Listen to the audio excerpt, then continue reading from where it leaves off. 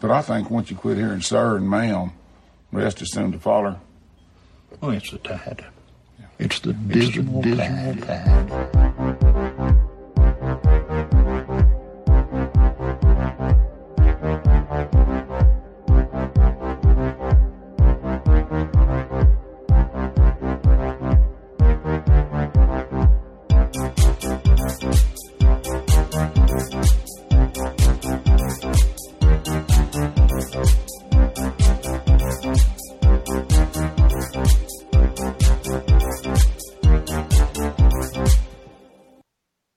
The other day I was thinking, because I always start with an and then I heard somebody go like, "Hey everybody," and I was like, "Oh, why can't I say hey everybody instead of whenever I get like unsure of what to say?" You're not a professional. Don't say that. Oh my god.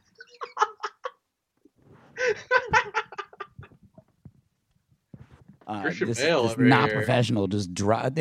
Honestly, of all the weeks you could have called me not professional, this is the week when I did by far the most. Like, I actually did work this week. Well, good for you. I'm proud of you. Oh god, I gotta mute the debate. The debate's back on. Turn it off. Wait, what did I do? No, I had the debate on CNN and it came back on very loud. Wolf Blitzer's voice welcoming me back to the Pain Olympics, BME Pain Olympics. Well, I am welcoming back all of our listeners. Welcome back to the Dismal Tide. It is January 14th, a Tuesday. The Democratic debate is on. We're not watching it. We are talking about sports. We saw the important part. We saw the big confrontation. We saw Liz Warren do the mental math. Doing the math. Is it working? Doing the mental math. No. I mean, it's a crazy. That was a crazy exchange we just saw here, and let's break it down play by play there. So first of all, opening hit, them asking Bernie about does he hate women. Of course, he knows he hates women, but he has to lie. He says no. Yeah, you have to lie. No, I don't hate women. I wish I could do my impression of Ben Shapiro doing Bernie Sanders, which I saw today, which was. I saw that as well. Not funny, but at least he does have that cute Bernie voice that makes him beloved to college students everywhere. And also, he loves pudding. His entire lake house filled with different flavors of pudding. Great impression by him. He brought it to pudding immediately.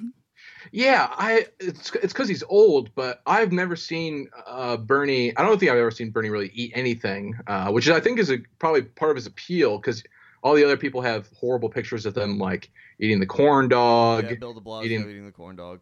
Yeah, I had a picture of Andrew Yang biting a turkey leg as my phone for a long time. Yeah. I think he's above that, and he thinks that shit's stupid, so he avoids that, so you don't get that out of him. He doesn't he doesn't do a lot of the shit that all the other candidates think that you have to do, and there's so much stuff that he just goes like, yeah, I'm not playing. That interview that was in the New York Times yesterday, I think, where he was just being asked things like, are you an Amazon Prime member? Pardon me? Are you an Amazon Prime member? No. My favorite one was, have you ever had your, or when was the time you had your heart broken? And it's like, what? He's like, what kind of questions? Like, some things are personal. I'll have to tell you this. Oh, I forgot, because I was messing with levels. We have Dan with us, our second two-time guest. That was a tricky sentence to get through. Dan joined us about a year ago. He's actually been on the show 3 times because we lost the audio in the episode he did a year ago, and we had to immediately do it again. Oh, yeah. I forgot about Classic bit. So as our other returning guest, I allowed him to pick a book off Mike's bookshelf. So, I'm just going to offer you the book under the one that I offered him. I'm going to send you a copy of Tragedy and Hope by somebody whose last name is Quigley. Does that interest you? Tragedy and Hope. Can I get the back of the cover? Yeah, sure. Run down if there is one. It's Bill Clinton. A definitive work on the world's power structure, tragedy and hope. Understand the minds, I'm talking right over you, to understand the minds that are shaping this world, read the book that shapes their minds. From President Bill Clinton. I heard that call clarified by a professor I had named Carol Quigley. The powers of financial capitalism had a far-reaching plan, nothing less than to create a world system of financial control in private hands able to dominate the political system of each country and the economy of the world as a whole. Does this sound like something you'd be interested in, Dan? It didn't interest me. I've not read it. Sure. Yeah, it sounds so like big. something I might be into. Yeah. It's so big. Anything to do with Bill Clinton, anything I can do to get inside that guy's brain, I'm interested. Tragedy and hope. And I wonder what the tragedy part of that is, and I wonder what the hope part of it is. It's everything that describes the book is so incredibly vague that I don't have a clue what it might be about. That is West Wing the book. But I'll tell you, it is thick. That is, I've read all of them. That is bigger than every Game of Thrones book, but by some margin. Can't do it. You don't have to mail that. I think it'd be too heavy. You'd probably have to pay too much. Yeah, I'll send you the Mark Maron book under it. Yeah, I got Maron's book from 8 years ago. I went through a phase of buying basically every comedian's book, and you know what? None of them are good. Here's the thing: I did the same exact thing. I have that book. I have the scourge of my bookshelf, the Michael Ian Black book. Oh, the one with Meghan McCain? No. His own personal book, his memoirs. And then I got the Nick Offerman one, of course. There's lots of comedian books that I have on my bookshelf still that are just, they're there to fill space, but they need to get off there. I think. I feel like that's reflecting poorly on me. Old poker books that I don't read because who needs to read a poker book if you're not playing poker? I'll probably poker just read those in like New York City if I ever leave. Fiction about poker or no, real strategy. Strategy. I used to be something of a serious, not professional, certainly not. Something of a serious poker player. I'm pretty good, but I don't play anymore. Yes, I knew that about you. I didn't know that there was there's a large literature. Huge. Okay, interesting. Super System 2. Those are pretty much the ones, and then everything now is incredibly deep, analytical math. Yeah. And I can't do any of that because I'm fucking stupid. Yeah, I don't read. I have these books, but I would say the great majority of them aren't finished. I was supposed to reread Bill Simmons' Now I Can Die in Peace because we were supposed to do a whole thing about him, but I haven't gotten around to it yet. I got a lot going on. I did want to ask you a question, Dan, because I always forget this bit, but I'm supposed to ask. It is tradition now on the Dismal Tide that we ask our guests to explain what the Dismal Tide show is. We ask every guest, and you can be. I'm going to probably put this at the beginning of the episode, so I'd like you to explain to us before we get started what do we do here on the Dismal Tide. You can be honest, and you can try your best to actually describe it. You can be slanderous. We don't really care. We just like to ask our guests. I'm gonna go straight shooter here. You guys take the Dismal Tide. Let's break it down. What is the Dismal? It is the I don't know. I don't really know. Well, that's about as good as you could do. Thank you for that, Dan. Can't ask for better than that. Boy, I don't know. It's sports, baby. It's the worst of the worst. It is the worst of the worst. All right. What do you guys say? We got a lot in the rundown today, so I'm gonna press us into service a bit here. I'm gonna get us going. Okay.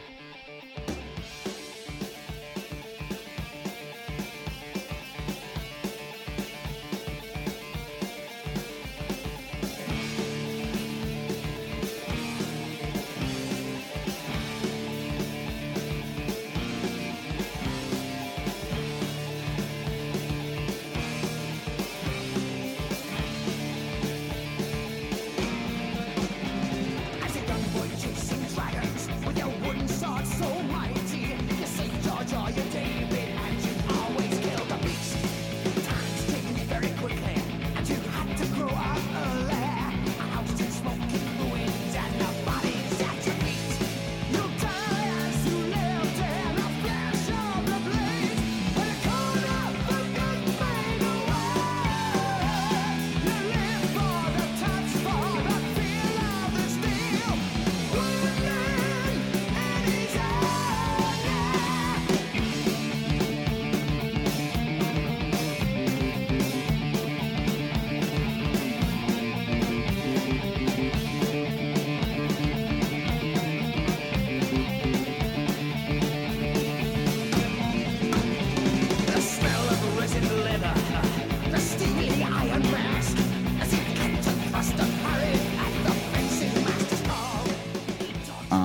first thing that I wanted to talk about was play a little game of The Price is Right with you guys. Okay. So, Trae Young of the Atlanta Hawks went to an Atlanta hospital, and he paid down $1 million in medical debt from somewhere around 500 people.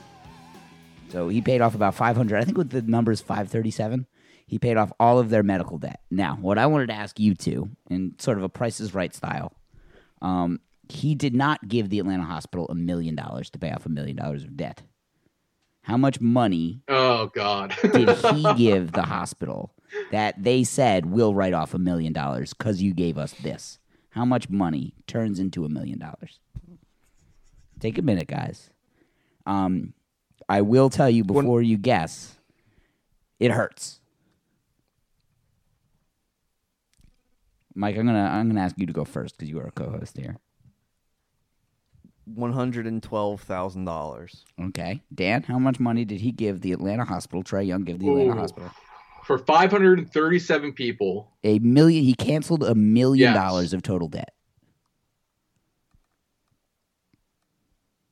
I'm gonna guess like you said it hurts, which is clouding my judgment. I'm gonna say 350. He gave them $10,000. He gave them $10,000, and he canceled $1 million in medical debt. And to which you'd say, wow, aren't these companies going to go out of business? They're fucking not, because this is how we negotiate medical stuff in the United States of America. We gouge you first, and then you come back over the top, and when you prove you're fucking sufficiently poor enough, they will take anything from you. Do not listen to anyone who tells you we can't afford this, because they start negotiations from such a shitty place where an NBA star can walk in with 10 grand, and they're so fucking happy to have him. Oh my God. The story did not, I'm going to be honest, it didn't click through on the story, which is why I probably didn't know that, but I saw the story, and that framing of it is really, really wild. Well, let's give it a click. This is an SB Nation article about this. I just got the broad strokes. I don't really remember how they framed it. Well, this is like the John Oliver did this. Remember, they paid like $60,000 and it canceled like $20 million worth of debt. Fucking pathetic. You know my dad. The one time I had my wisdom teeth pulled when I was like 17. Oh no, that was before I moved here because I almost didn't get the apartment because I never paid for it. Because they said they would cover it, and I was just like, damn, Dad, they sent it to like a debt collector. Like I got to pay these debt collectors. My dad just like soft spoken, like nice guy, was immediately just like big dick out. He's like, fuck them. No fucking way we're giving a debt collector a dime. You go right to the doctor. You can call those debt collectors and tell them to shove it up there. I was like, Jesus Christ, Dad. But he like does stuff and has to work with debt collectors. And he was just like, you can just treat these people like the animals they are, Brendan. Don't worry about it. Oh my gosh, I feel so guilty. I felt guilty doing my medical debt this year. The way he called me was being like, I wasn't testy at all. Like I was trying to be kind because it's a call center employee, so I'm not trying to be like, "Fuck you, bitch." But you kind of want to say that to a debt collector. No, they know where they work. I know they know where they work because they're the ones calling me 6 times a day. Damn. Yeah, they frame this article in a way that just like makes you think that Trae Young walked in with $1 million, and I don't want to like belittle what he did. Fucking phenomenal. Absolutely. But his 10,000 was multiplied 100 times to cover all this debt. Yep. Our system sucks. Well, that's the thing. As someone who just doesn't ever have health insurance, and any time that I've been to the hospital, they'll send you the first big bill, and you can just ignore that outright. Yep. And then they will start to send you a series of substantially smaller bills. And you still got like 6 months before it goes to collections. I saw on Twitter probably a month ago that somebody was just like, if they ever send you a bill for anything at all, ask for an itemized list of what they charge you for. And they almost in every circumstance cut out just so much of it. Because they got to go through and just like this and this and this and this. I mean, just like stuff with like an X-ray or an MRI. If you went to an MRI place and said, I need an MRI, they say $5,000. because that's, for example, $5,000, not necessarily, because that's where like the insurance people start out the negotiations, and then they have this big risk pool that they negotiate with, so they can say like, yeah, well, none of our people pay $5,000. We'll give you $700 for it, and they go, yeah, sure. I hate to say this, but what about all those jobs? All those insurance people's jobs? They'll go away. All those great jobs. All those really wonderful, nice jobs. I have a friend where they're doing good stuff. Good go work. ahead. I'm sorry. No, I was just gonna say it's good work. It's good work. I have a friend who works in advertising for like big pharma. And she was like virtue signaling me one night, and I just like, it's just the easiest thing to throw in your face. She was like, "What the fuck are you talking to me for? You work for big pharma." I'm sorry, what do you do for a living? What is your job? You make sure that there's no typos in Zaljan's ad copy. Like, suck my dick. Well, I don't actually say that because that's rude. She's a woman. You can't say that. But Brendan, misogynist, inspired by Bernie Sanders' words. Inspired by me. He's been emboldened to say these things that are not okay. I've never had any negative consequences in my life, so I haven't had any reason to learn yet. Fair point. Someday they're coming for me hard. We joke, when they come for you, they come for you pretty hard. We joke. I think that's probably true of a lot of people. Just like nothing bad has ever happened. It's just like people are just like, do better, and then for a great majority of people, they could just go, why? Why? Yeah. Nothing bad has ever happened to me. All right. On to our next thing. Another example of a very big company, probably, I don't know, just something about the size of money that should be there that is not. A Knicks fan. Now you guys both have the thing in front of you, so I guess I can't like pull the rug over your eyes again. A Knicks fan hit a half-court shot at halftime the other day. For you two, what would you say? You hit your center court, Madison Square Garden. You hit that half-court shot. How much would you imagine the Knicks are offering? Well, I think they always do that up front, right? Like he had to know what he was going for. Sure, I mean, but if your name gets pulled to shoot the shot, it doesn't matter if they're giving you $5 or $500,000. Like, I'm taking the shot. I don't know. I mean, the standards, the cost cutting with this sort of thing gets lower and lower. You're just doing it for like gift cards now. Well, not entirely true, because the Lakers did one for $100,000 the other day. Well, yeah, I saw that one. And they'll do like $10,000. They'll do like, we'll pay off your student debt at some college games, which is really fucking fucked up. Well, did we ever tell? Sorry, go ahead. Did we ever tell this story on the show about when we were at that Nets game? And they were honoring one of their stewards, and she got called down to the court, and she beat cancer and had survived a terrible car accident that had permanently damaged her leg in some way, and but in all this, she still loves the Brooklyn Nets and comes here and puts smiles on people's faces every single day. And then someone from the Nets ownership group is down there with her on the court and just goes, and for all this, we want to offer you $10,000. And the whole stadium starts cheering. And then he just goes to donate to a charity of your choice. A donation has been made in your name to the Human Fund. What is that? Made it up. So this is kind of like that. It turned into booing very quick. All of Barclays Center booed that. Give it to her. So this is kind of like the same hidden ball trick that the Knicks pulled. Yeah. Because first of all, Lakers $100,000 for a half court shot. I'd say $10,000. $10,000 is a good number for a half court shot. The Knicks gave this man who hit the half court shot $1,000 in scratch offs. $100,000 in scratch offs. So then later there was a Twitter thread. I guess he posted. Being paid an opportunity. No way. Really, experience is what you're people getting. don't need to hand out. They need to hand up. You get a carton of cigarettes. Huge lottery tickets. Here's a chance at more money than we could ever give you. The thing on Twitter he said was just like, yeah, so the scratchers I won $500, and then I took some of that $500 and I won 70 more in Keno or CeeLo or something like that. So he had a half court shot, and then he had to do some work, and then it ended up being $570. Which again, I'm not saying no to $570. And also, all taxable. If I was at a Knicks or Sixers game, all taxable. Fuck. If I'm at a Knicks or Sixers game and they say, hey, you can just take this shot for free, and it's like, I'll still go out there and take the shot. Yeah, I'll take the shot. Somebody might get you a beer out of it. Yeah, just get on the court at halftime. That's just a nice experience in itself. The money is not the real. The thrill of making the shot is worth more than money. Then that's what they should tell people, probably. That's probably something. That's right. We want you to be down here for you and for these people's enjoyment. And the money, I think, is getting in the way of the game.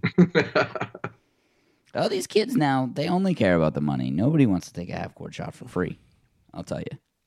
Sorry, I'm loading up our next item. We're going to move a little fast today because there's a lot of good stuff. I'm told there's a lot of good stuff. It's not been vetted by me. This could be anything. Yeah, you were too busy in the wine caves. I was in the wine cave. I saw. Is that like a salt cave, like at a spa, like where it's like the breathing is better? No, that was up at Great Western Winery, the first bonded winery in the United States. It was a pre-prohibition. The great majority of winemaking in America was happening in the Finger Lakes, and they were doing quite a lot of things. They were going and winning contests with all their sparkling wines in France and in California. Was it good? Good wine? Yeah, it was a cool sort of trip that was sponsored by like the New York wine industry, where they take just like people from the city up there and go, and it's a just nonstop tour of everything up there, and it is so exhausting. It's a fair amount of drinking, but it's just there's just no downtime. You are out the door at 9.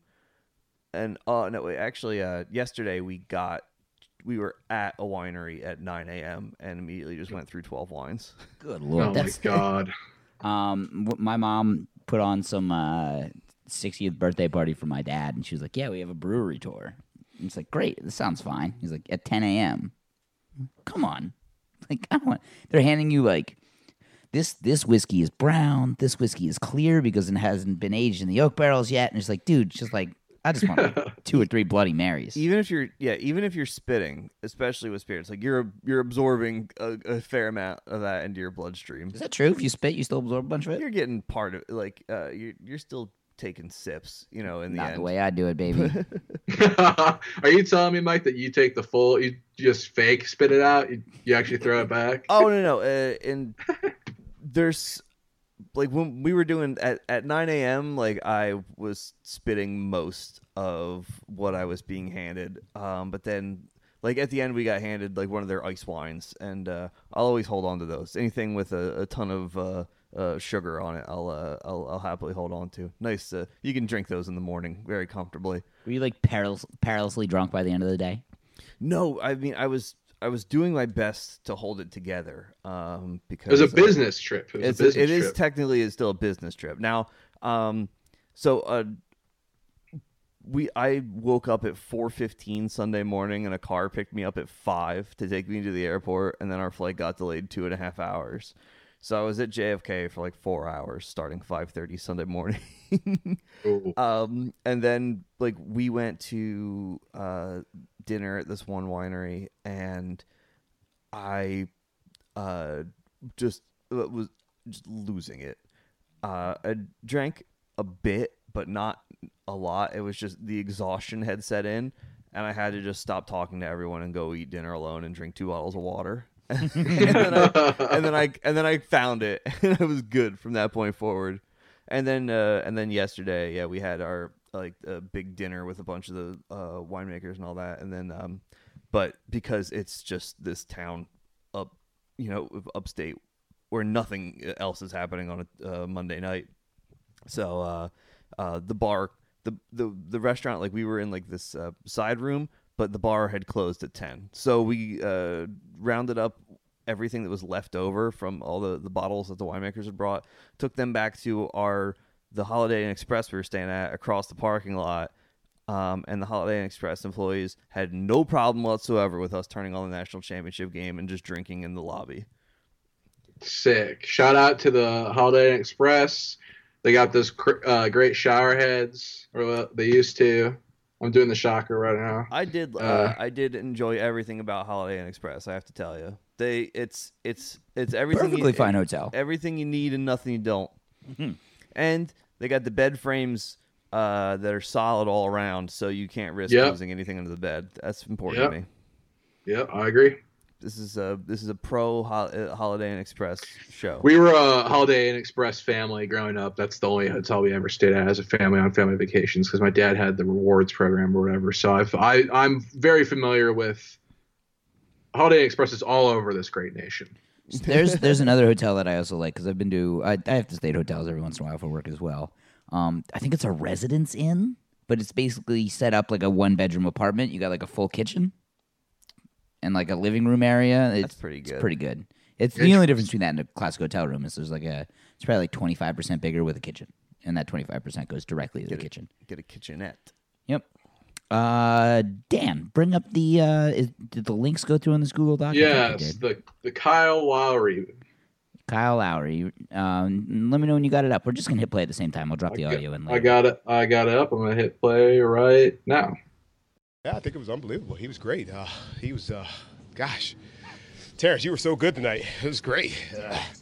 Made big shots, and he was close to home, I guess. And yeah, it was a really good game. Really good win. I'll say about this team that you guys haven't lost back-to-back games. I think it's since December 26th. Wow. 2017. Wow, that's a long time, man. I mean, what does that say about this team? It's resilience. Resiliency, yeah. We were really resilient squad, and we play extremely hard. And next man up mentality. We got a guys hurt right now, and we got some guys coming back, and Pascal will be back soon. And he's trying not to laugh. Norm he's be back like soon, chewing on the inside of his own just lip. Keep plugging away. Channeling anybody specific here? No, not at all. I'm just really excited. It's a good win. Great group of guys, and we're all good over here, man. Yeah, it's a good win tonight. We fight hard every single possession. And, got in overtime, and it was a good win. The free throws there. I missed a couple free throws, but Serge did a good job of making the last two, and it was fun. It was a fun game. Great effort by the Hornets down there, and we found a way to win the game. Any other questions, guys? Thank you, guys. Appreciate it. Have a great night. Wow. That was so good. Wait, he's just like he's got to. There's no way he didn't get drug tested. I don't say drug interviewed. Drug tested after that. Drug interview. He's just doing a white people voice. He's doing the white guy, classic white guy impression. It sounds like Chappelle's white guy. Yeah, the Chappelle, Richard Pryor, white guy voice. That was. That's how you talk when you're on Molly. It kind of is, yeah, absolutely. You kind of are that sort of, even the biting on the lip, even yeah. Yeah, and I really need this bottle of water, and if I can go to that store over there and get this bottle of water, I'm gonna feel a lot better. We're all gonna play a little harder, feel a little better. We're all gonna go sit over there, and it's gonna be really good. Okay, yeah, I would like to sit over there. I think that's fine. I don't really have no problem with that whatsoever. I just think about us when we went to see Run the Jewels, and it was just like 4 of us, and we went into this bodega after, and it was just like 4 of us, and we might as well have just walked in with one wallet because it was all so. It was all so communal. It's like, you want a banana? It's like, I don't know if I want a banana. It's like, I want a piece of a banana. Do you want a piece of a banana as well? It's like, yeah, I would have a piece. Drinks to buy as a group. It's just like, there's 4 of us. Just we ended up with like, just say, like, what do you think of this?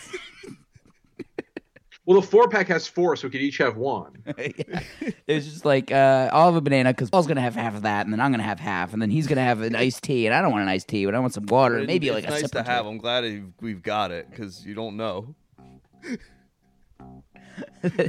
Kyle Lowry's post-game interview was an all-timer for me. That was I really like it. Yeah, it's really great.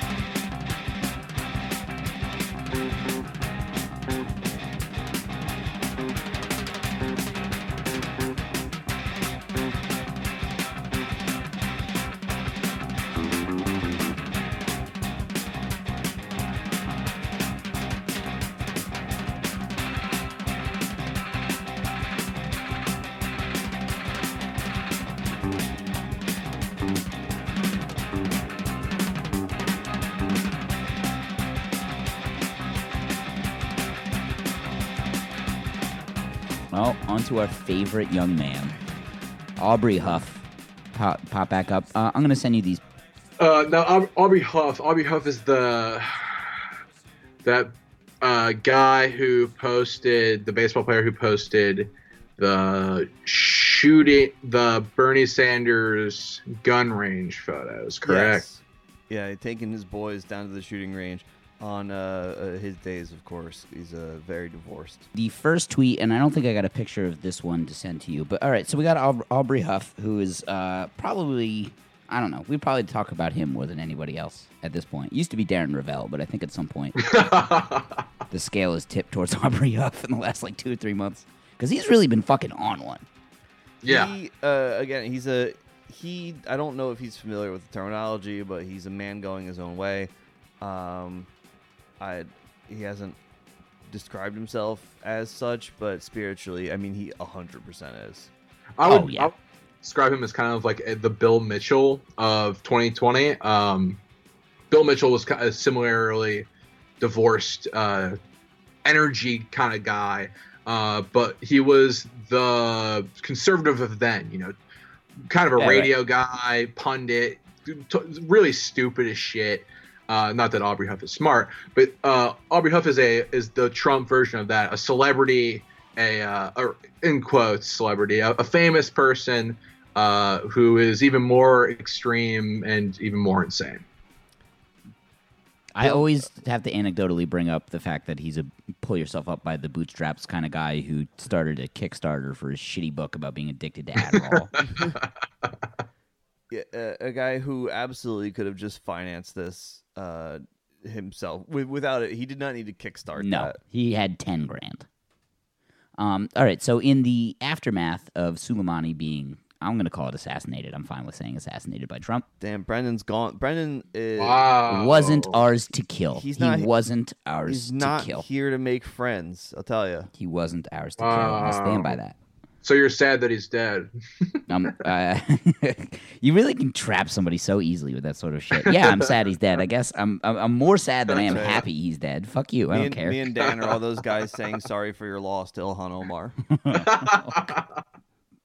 No, I would never. I would, come on. I'm posting videos of her in the flames of a campfire. All right. Drawing an equivalency between the two, and I'm going to get myself into a bit of hot water here. If Soleimani was killed away, if Mike Pompeo was killed in the same way, I would be more upset about Soleimani being dead.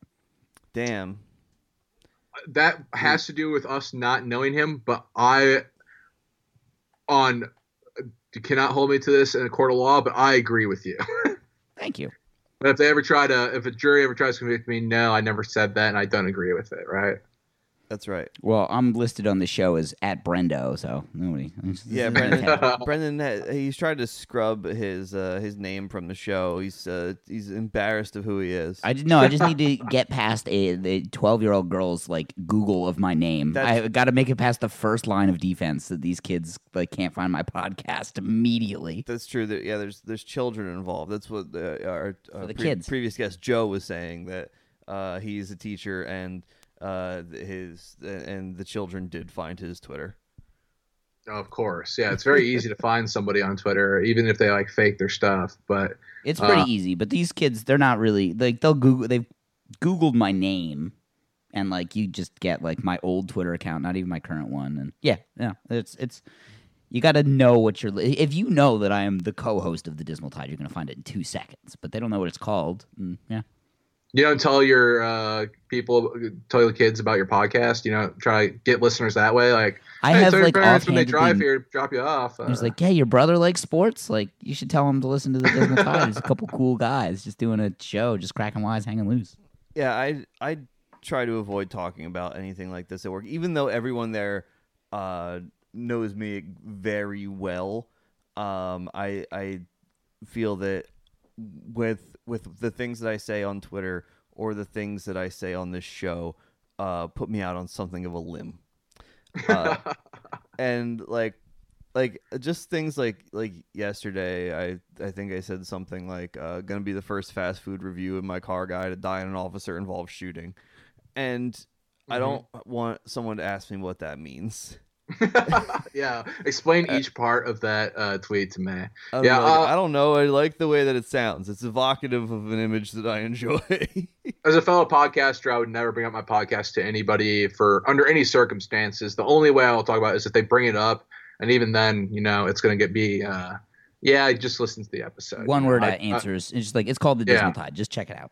Yeah. If you want to listen to it, and you know that no one will. No one will because there's not just enough of a barrier to entry, which is that you have to remember to type it into one specific app and not just in general. The funniest... I can't just listen to this. Oh, okay, well, never mind. I think anecdotally the funniest way this has ever gone for me is the coworker the only coworker I talk about on the show. We were on the way home. I was driving from something, and he was just like, "Don't you have a podcast?" And I'm like, "Yeah." I was like, "Can we listen to it?" It's like, "Yeah, man, all right. Like, let's listen to it." And I think we were talking about like Tom Brady or something. And he listened to it and he laughed at something we said. And then he was like, he talks a lot and he was actually quiet while the show was on. And then I looked over at him 5 minutes later, easily 5 minutes, and he was just fast asleep. That's good. That's good. It's like, this is good. I didn't want to talk to him anyway. So yeah, put him in bed. Back to Aubrey Huff. Back to Soleimani. That's right. The issues of the day. Jim Burr at Patriarchy wins, so you know we're gonna really. What a name, dude! That's so good. That's up. It's that not goes both quite, ways. That would be good, ironically, as well. Yeah. But it's not ironic. But no, it's not quite Fired for Truth, but it's that's up there. That's pretty good. Fired for Truth, I think, is the best name in the. I say Fired for Truth maybe 5 or 6 times a day. I say, what's the? Oh my God, I'm blanking now. Can go on with Aubrey Huff. I'll think of it. All right. At Patriarchy Wins said we should invade Iran and take their bitches. Persian girls are hot AF without the headgear, and you know they know how to act right. True fact stated. Makes you think. Yeah. True fact stated. Yeah, that's good too. Isn't his real name like Claude as well? Yes. Sorry, I had to say it. I was actually responding to what the tweet was.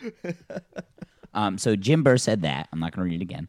And if Aubrey Huff had said what I'm about to read and then ended it, we wouldn't even be talking about it on the show today. All right? He said, let's get a flight over and kidnap about 10 each. We can bring them back here as they fan us and feed us grapes, among other things. He's got like the purple devil with the horns and everything. Now, while shitty, that does not qualify him for the Dismal Tide. This is like, that tweet right there is a 2 on the Aubrey Huff radar. It's just boring casual sexism. Also, if Aubrey Huff wants to go try to kidnap anyone in Iran, I welcome him to do that. I absolutely support this happening. Go bring your sons to Iran with their fucking rifles. It's gross, but what makes it not that bad is he's trying to be like playful and funny, which just makes it just like pathetic and like not like that bad. You know, it's just it is boring.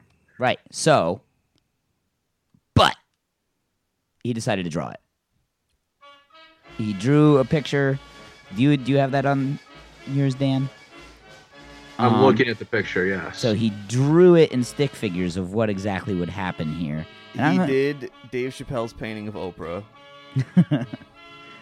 He said, Aubrey Huff said, in light of today's post about rescuing Iranian women from that shithole, This is what I imagine grateful Iranian women would do to show their appreciation to any man who saved them from the assholes that beat them and make them wear a long tunic and scarf in 110-degree heat.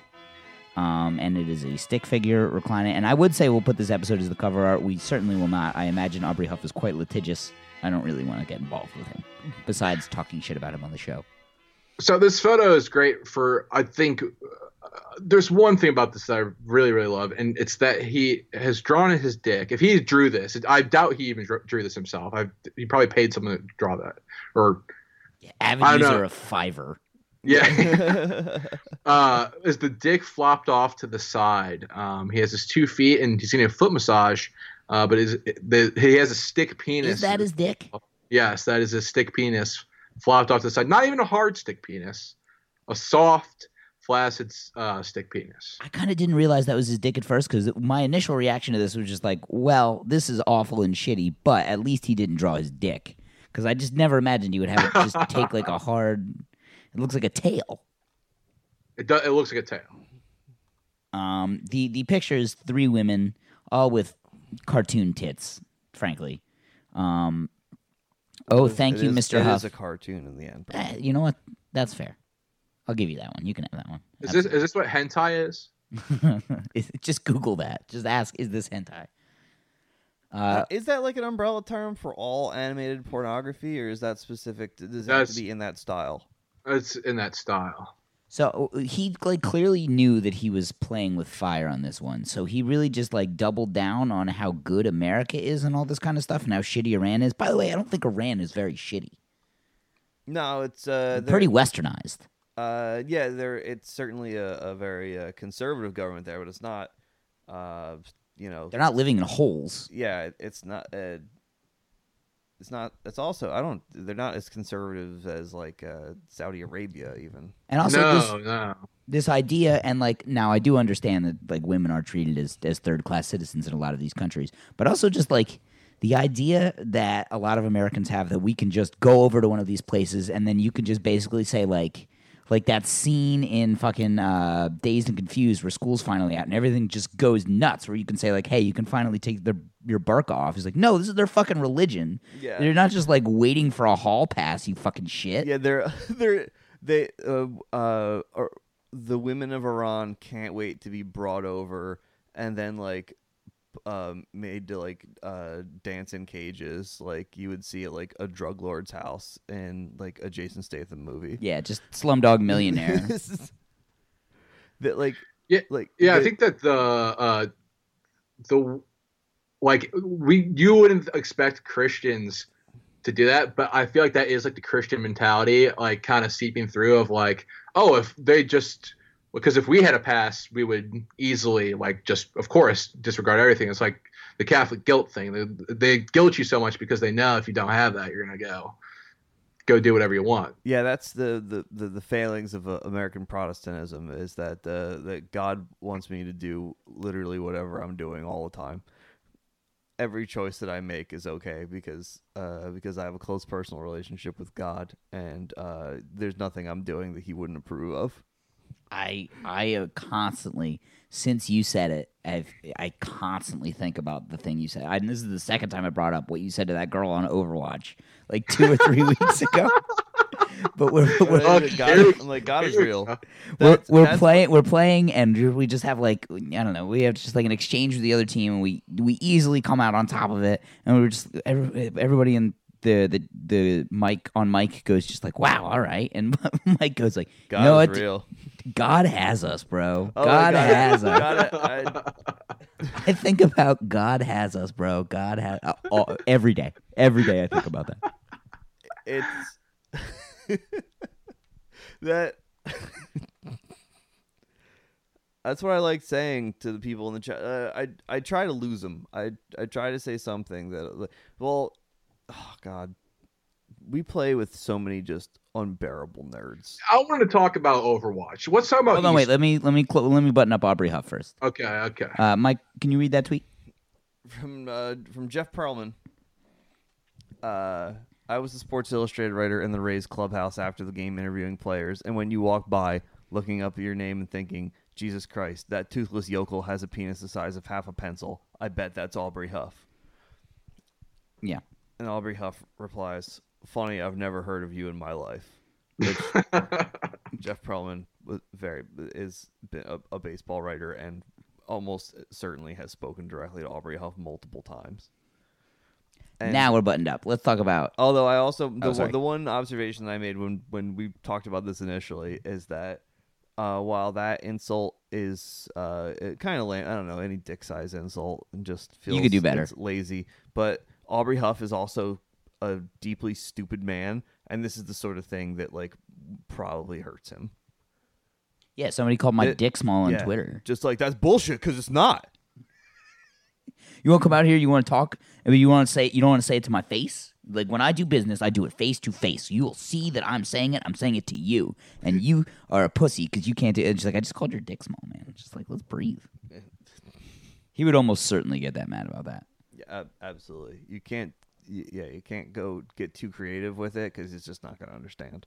The dick small thing is so easily like defend against too if you're just like, yeah, I have a tiny dick. It's the class. It's really small. Since it's a crude insult, you can crude yourself in reflective armor. That's I think about that too. Like when I think about being in high school and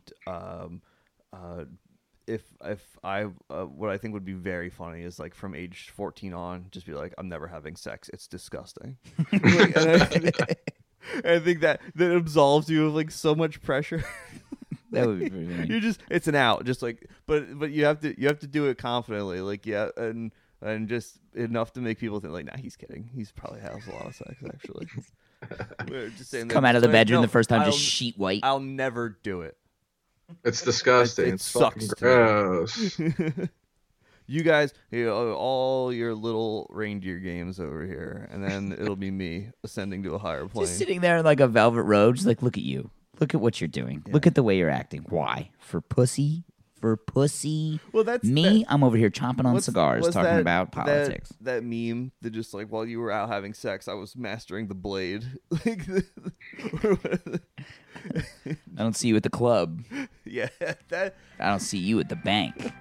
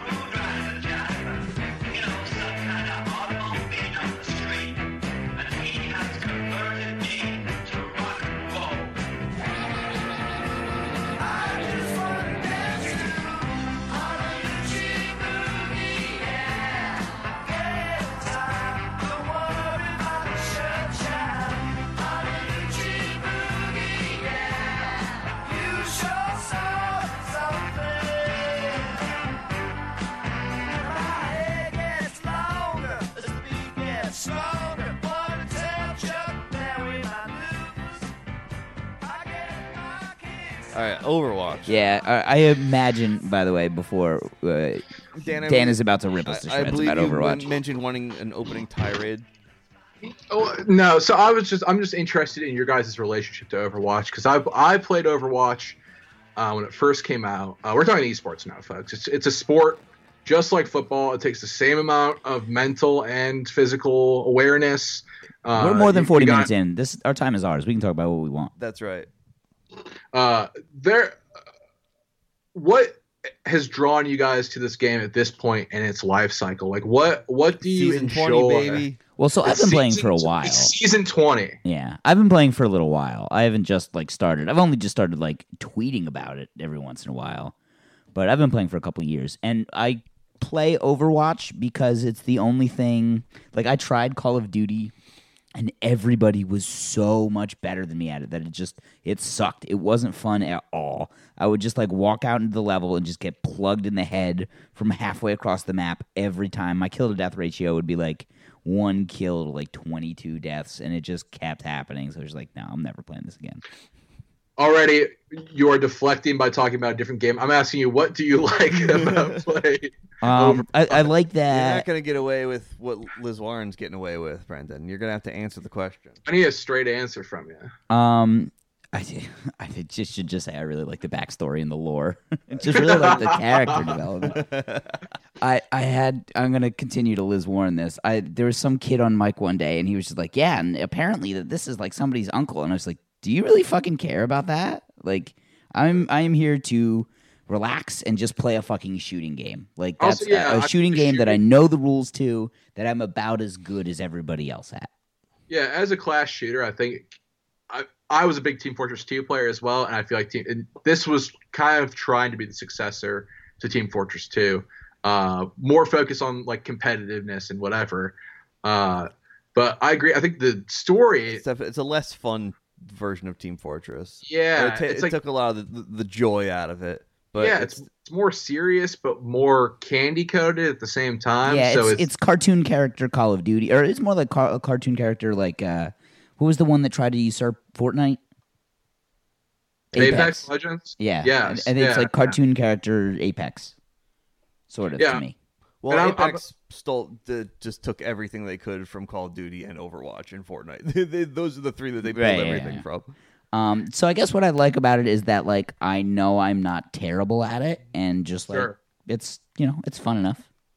So I feel like it's been around for so long, and the meta has like, I don't know. I played a little bit. I picked it back up a couple months ago, and when playing it, it felt like the meta was in such like a weird stalemate where it's all focused on like blocking damage and lots of shields, and like on the behind you was Orisa for the whole thing, and her it's Diva now, I think. No, it's still Orisa. No, it's Orisa, just in the skins, Dan. Skins. That's Orisa in the immortal skin. I got it in a loot box. I didn't pay for it. Wonderful. I love a loot box. You gotta love opening a loot box. But what you said, you talked to a lot of nerds on there, and I feel like, what is the player base like at this point in its life? Unbearable. Just absolute dipshits, unemployable losers. And children. And yeah, it is a lot of kids. I was on there one time, and some kid like off mic was talking to the kid who's on mic. He's like, "You've been playing for and he's like, "No, I just got on." He's like, "You said you were gonna play for 2 hours. You started at 4:30," and I looked at the clock. It was like 9. And I was like, "Kid, your brother's right. Like, you got to get off. This isn't fair." I heard the classic mom screaming from the other room. So good. That's so fucking. Got one of those the other day. So I've been playing a lot of the new Call of Duty now, and of course it's cross-platform too. So it's Xbox and PlayStation players, and you get voice chat for everybody. And I think they do something that's annoying but smart. Every lobby is a new lobby, like every game you go to a new lobby, so you don't get those continuous trash talks throughout like multiple games, which would used to happen frequently in Call of Duty. But I feel like I get more of a flavor. Like I get way more people in front of me, and I get lots more diversity in my player base and chatters. I mean, the best one is always the Screaming Mom. Screaming Mom is by a mile. Followed by number 2, and this one has been a recent development I've noticed, and this has really come up in the last 2 years. Look out for this in the upcoming years. Become number 1 is the girlfriend trying to flirt with her boyfriend, like, and try to get him off of the game while he's playing, and him getting progressively angrier, and her yelling, like lots of boyfriend girlfriend interactions that really elevate the game of horrible, annoying things you can listen to over voice chat. Sort of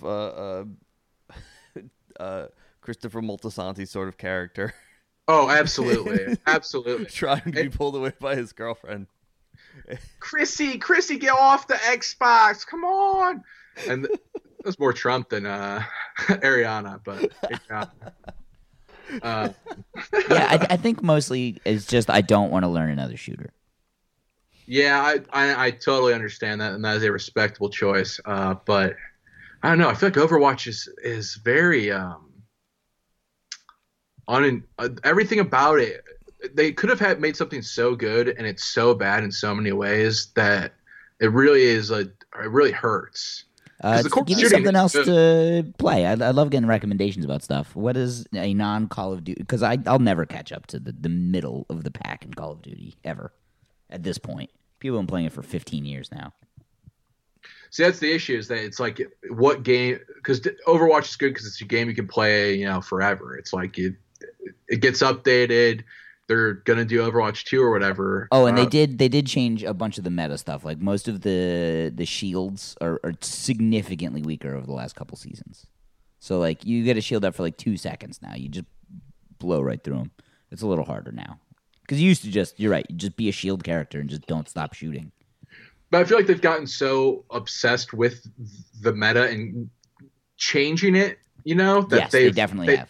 They've diluted it so much that, I mean, I really wasn't playing that like only a couple months ago, and to hear that shields are completely different now, it's like, okay, well, it's like the way they treat their meta is not. No, they like take pride in making big swings in their game every new season.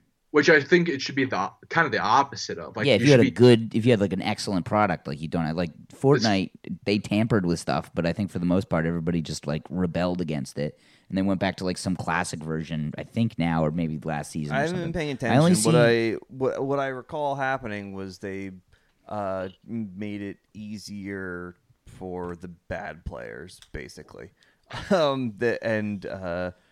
And now there's bots in the game. There's the mechs. Yeah, there's lots of different stuff. And then they kind of tried to hit the reset and do a new map.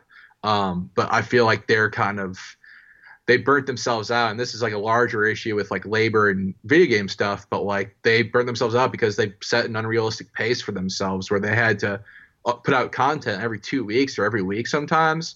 And making skins like that and making like modes and making new guns and at like the scale that they have to do it. At the scale that they have to do it, and for like making sure like servers run smoothly and like the matchmaking works and like all that stuff no studio really has ever had like a perpetual development like that except for like MMOs or stuff, usually it's like, you get a game out and for the past 10 years at least, you do like a year or two of support and then it's gone. And so, like, Fortnite kind of really screwing the industry by doing that sort of stuff. And, I mean, it's why people leave Epic in droves. Well, I think the ones, like, Fortnite's not going anywhere, and neither is Call of Duty, but I think everything else is. I think you would be surprised about Fortnite. I think Fortnite is not going to be around much longer. Not in the way that it is, Okay. Well, all the streamers still play Fortnite, like, pretty exclusively. Not all the streamers, obviously, but. Yeah, but even, like, children have fallen off. My nephew was. What are they playing now? They're back to Minecraft. A lot of people back on Minecraft. So it's just like, but to me, Minecraft would be like a holding pattern, just waiting for something else to come out. Yeah, I think that's why it doesn't look good for Fortnite, because if you could just go back to that. But a lot of people have fallen off it, and because of everything we talked about, the constant changes, the update, and the whatever. I'm sure people are loving listening to this video game talk. That's all right. This is my show. But so, you're in the ranked Overwatch season. How is it going so far? Terrible. Where are you guys? Well, I've tweeted out a few times that I think that anybody who's just like, so I started out just being like, all right, I'm shit at this, like I'm a heavy-handed, and then I learned that there's like different aim settings, and I changed my aim setting, and I immediately went up like 300 or 400 skill points. And I just like won and won and won. And now I've leveled out at around, about, I'll call it an average when you average the three together, about 1,100. I'm bad. I'm bronze. Shit. But I also don't want to be too hard on myself because, like, in bronze, you get so many people who just, like, play the first round. And if they just, like, get the payload and they punch it all the way home, they just quit. And I'm just they drop, yeah. Yeah, and then you lose no matter what. You lose skill ratings. Cannot go back. And I think that's part of the problem with Overwatch, and kind of a lot of games in a larger sense, is that once you lose a teammate in Overwatch, it's over. And so it's a 6v6, and that's a lot of people for not to drop out in the middle of a 25-minute match, 20-minute match. No, they're like 12. No, payload takes forever. They still don't really go over 15. Sometimes they go to 20 minutes. Ranked matches definitely do. Ranked matches definitely Sure. hit around 20 minutes. If you're because Sometimes you go back and forth on it. I'll tell you what. Maybe in higher skill settings than bronze. Bronze, I'm telling you, it's like 12 to 15 minutes at most.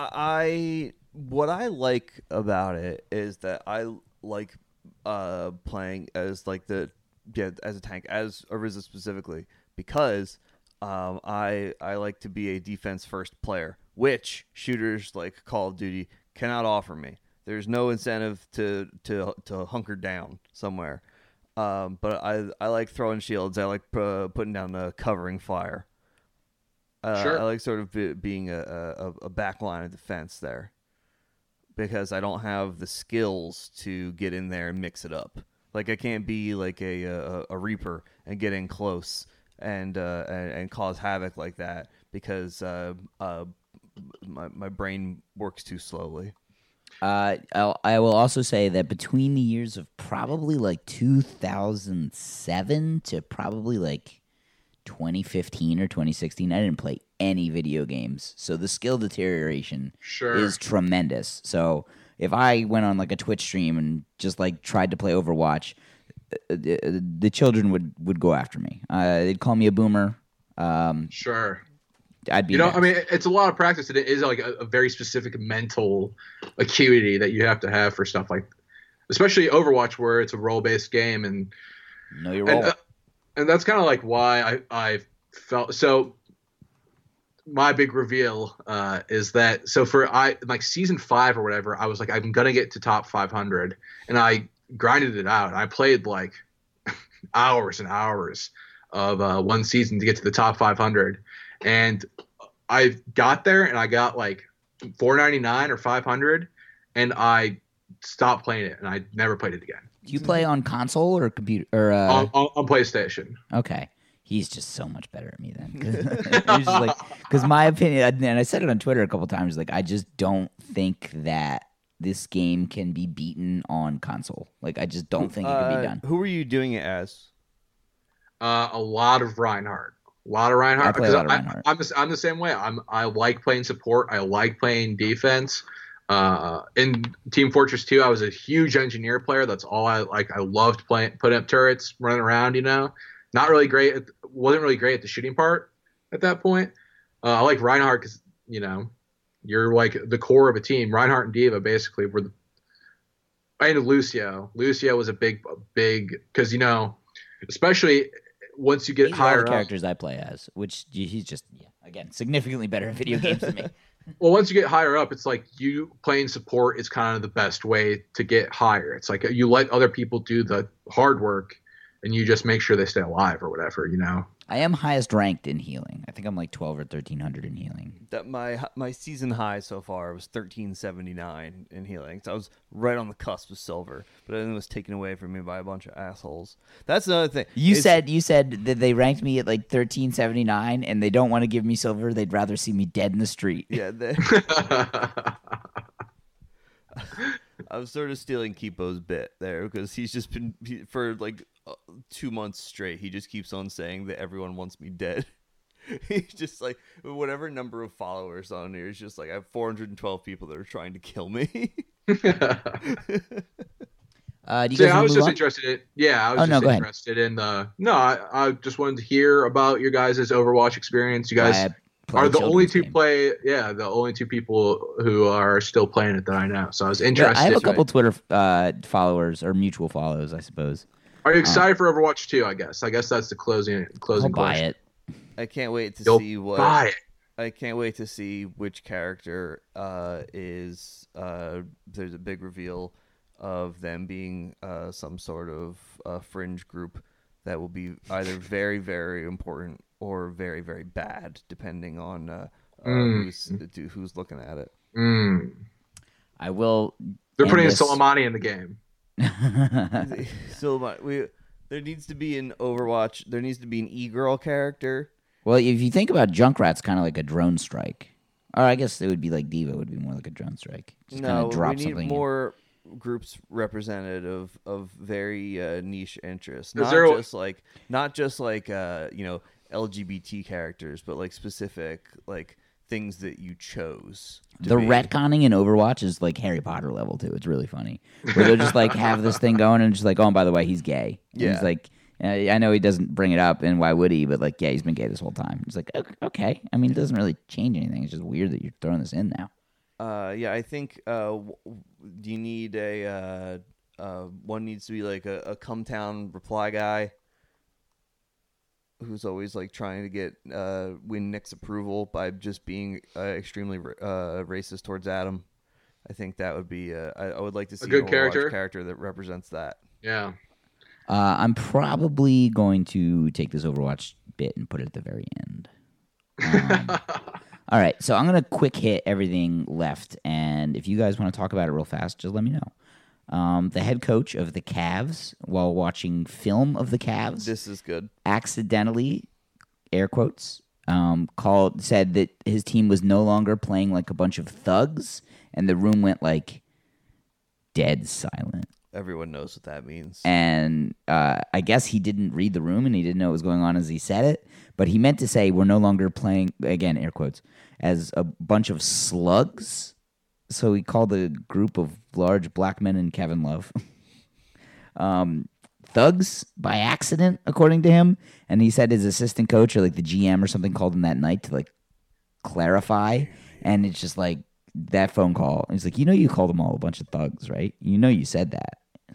I did what? Just like him in his car, just like slamming his steering wheel. Like, I fucking did it. He's right. God damn it. He lost the locker room. Well, I mean, they've won like 7 games. Yeah, so. I don't know that he necessarily had the locker room, given how things have been going. Given Kevin Love just throwing the ball at people as hard as he possibly can instead of passing it normally. Yeah, they're very pissy Kevin Love, who's probably going to be a trailblazer by the end of the season. The opening paragraph to this ESPN article, or at least the one I've screenshotted. Delivering the term thugs to a group of largely young African-American men carries the obvious racial connotations. And I don't know how to say his name. Bellyain, Beilein, Bellyain, I don't know. Acknowledged to ESPN in a telephone conversation Wednesday night that he understood that. It's pretty cool. Oh, I understand. Yeah. No, nobody feels worse about this than me.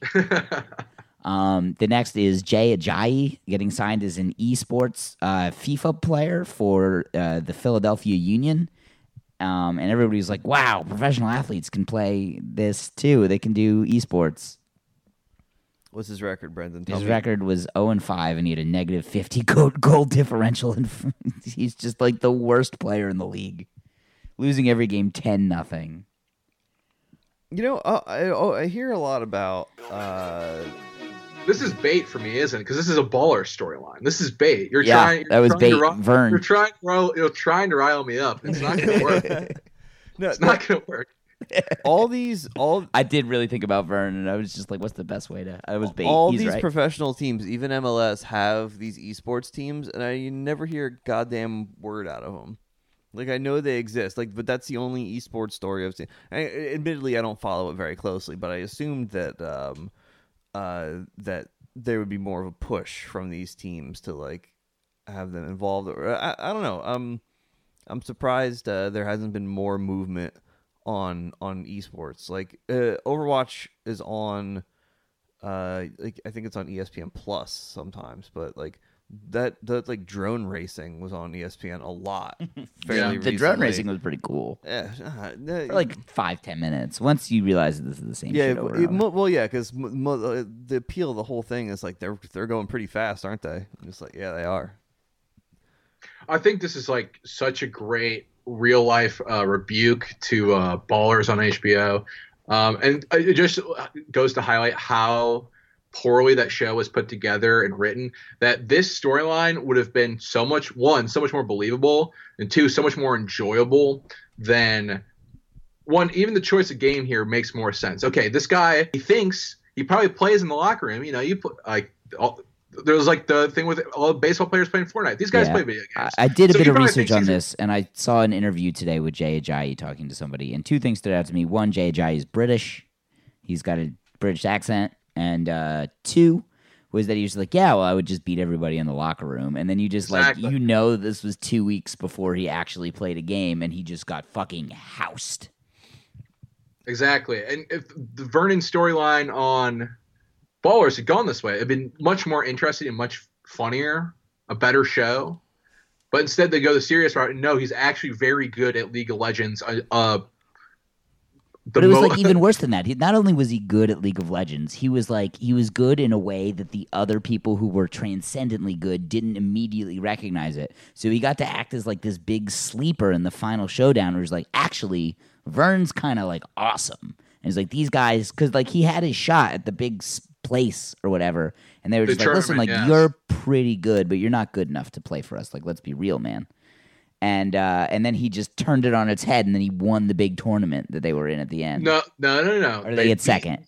They beat the team that told him he wasn't good enough, but they do get second in the tournament, and they go, wow, Vern, you're actually good. And then he says to his buddy, actually, the whole thing of me being good at League of Legends, it was just to make you wise up and become a better businessman. I thought you were getting. Oh my God, I forgot that they. Like they tried to make him. That's where the series ends. Well, they just like what is that trope? The I don't want to sound racist when I say it, but it's something about like the wise black man or something like that. I forget, the magical black man. Yeah. Yeah, that's it. Where he's just like he's holding this secret knowledge from everyone. Legend of Bagger Vance. That's what it's called. It's called the Legend of Bagger Vance. And that's what he basically did. He's just like, I pretended I was into Overwatch. I pretended I was into League of Legends this whole time just because you were getting soft, Reggie. You were doing work with Joe Cretell, and you weren't working with me anymore. I wanted attention. I became transcendently good at this game that people actually dedicate their lives to, and I did it just to prove a point to you. Awful. Let's move on. God damn it. Brendan, I'm going to win NFL MVP to make a point that I can't 100% nail down. But I knew it was bait. Right when I saw it. Right when I opened it up. Mm-hmm. Odell Beckham Jr. was handing out handfuls of cash to LSU students last night. Pretty good. It's a good thing he didn't give any to the players. No, he did. He gave them to he gave like hundreds and hundreds of dollars to the graduating players for their jerseys. Smart. Because he was doing two things, and I do agree that it was smart. First, the graduating. Who gives a fuck about their eligibility? It's an investment. And number two, or I guess three. Then two, it's an investment. He's got these things. But three, he went to LSU, and it's much better for him to have this thing. Who is an LSU grad, who will probably put it in this beautiful like LSU wing of his mansion. Then I figured he was just going to sell them. I don't know. He has no reason. He's not. What does he need the money for? He's going to frame back scratcher. That's a good one. That's the Simpsons. No, that was pretty good. And so, because at first it was just like, damn, is he just like blatantly disregarding the rules to the NCAA? And then you just like read through a few comments and you're like, oh no, these guys are all seniors or juniors, or they're all declaring for the draft. So he's in like his party bus on the way home, and he's just like, this jersey comes out, and then I got this one, like these cleats and this, and just like, you just bought everything. If I were an LSU player, I'd rather sell it to Odell Beckham than on eBay later. I made everyone at the wine event stop talking when Ed Ogeron was interviewed. So I'm just like, I know a lot of you may not watch college football. Please listen to this man's voice. Yeah, awful. Really, really wild stuff, his voice. All right, our next quick hit, unless Dan, you real quick, yeah, that was more bait because Obel. Yeah, he was on Ballers too. He was on Ballers, so that's all I gotta say. By the way, I also said that Ed Ogeron would say something about how winning a national championship is a distraction from winning another. And he did effectively say that. On to the next one. Well, yeah, he's just like, well, come Wednesday, we're going to be right back out there recruiting. Just like, Dan, I don't know if you've ever heard Ed Ogeron's voice, but that's almost exactly what it sounds like. It's really ridiculous. The next, and I think our last quick hit, yeah, because we're not playing that video. A petition to make Bengals and Browns fans a condition for medical marijuana has been submitted to the Ohio Medical Board. They've received 28 petitions, and basically these people just claimed it's because they're Browns and Bengals fans they deserve medical marijuana. Quick hit. That's why we call them the quick hits. All right, sure. And I just wanted to do. There were a couple blessed posts that I had this week, but I kind of want to just narrow it down to this one, right here. Well, all right. Well, very. Do you want to do? You do yours. Go ahead. No. I don't need to read the Sex Carl tweet, but no, it is funny. It just Jesse Farrar with the touchdown. The Tennessee Titans take the lead. Dick Vitale. I said some. Well, I'm Dick sorry. Vitale tweet James is James phenomenal. Skalski. He's the guy that got ejected, the Clemson player, for the hit to the head. Sure. And of course, someone very quickly managed to find him saying on October 1st, 2012, Tony Homo officially sucks a dick. Bless Can't- it. Love it. Can't- Anyway, Dick Vitale. The Dick Vitale We tweet. did kind of bury this one. This is an all timer. This is one of the great posts. This is so good. Do you want to do it? Yeah, should I? I'm not going to do it in his voice.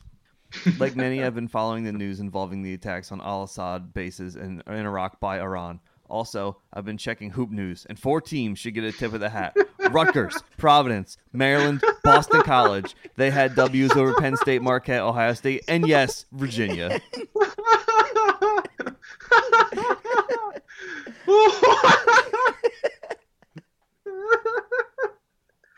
That is wow. That is such a good tweet.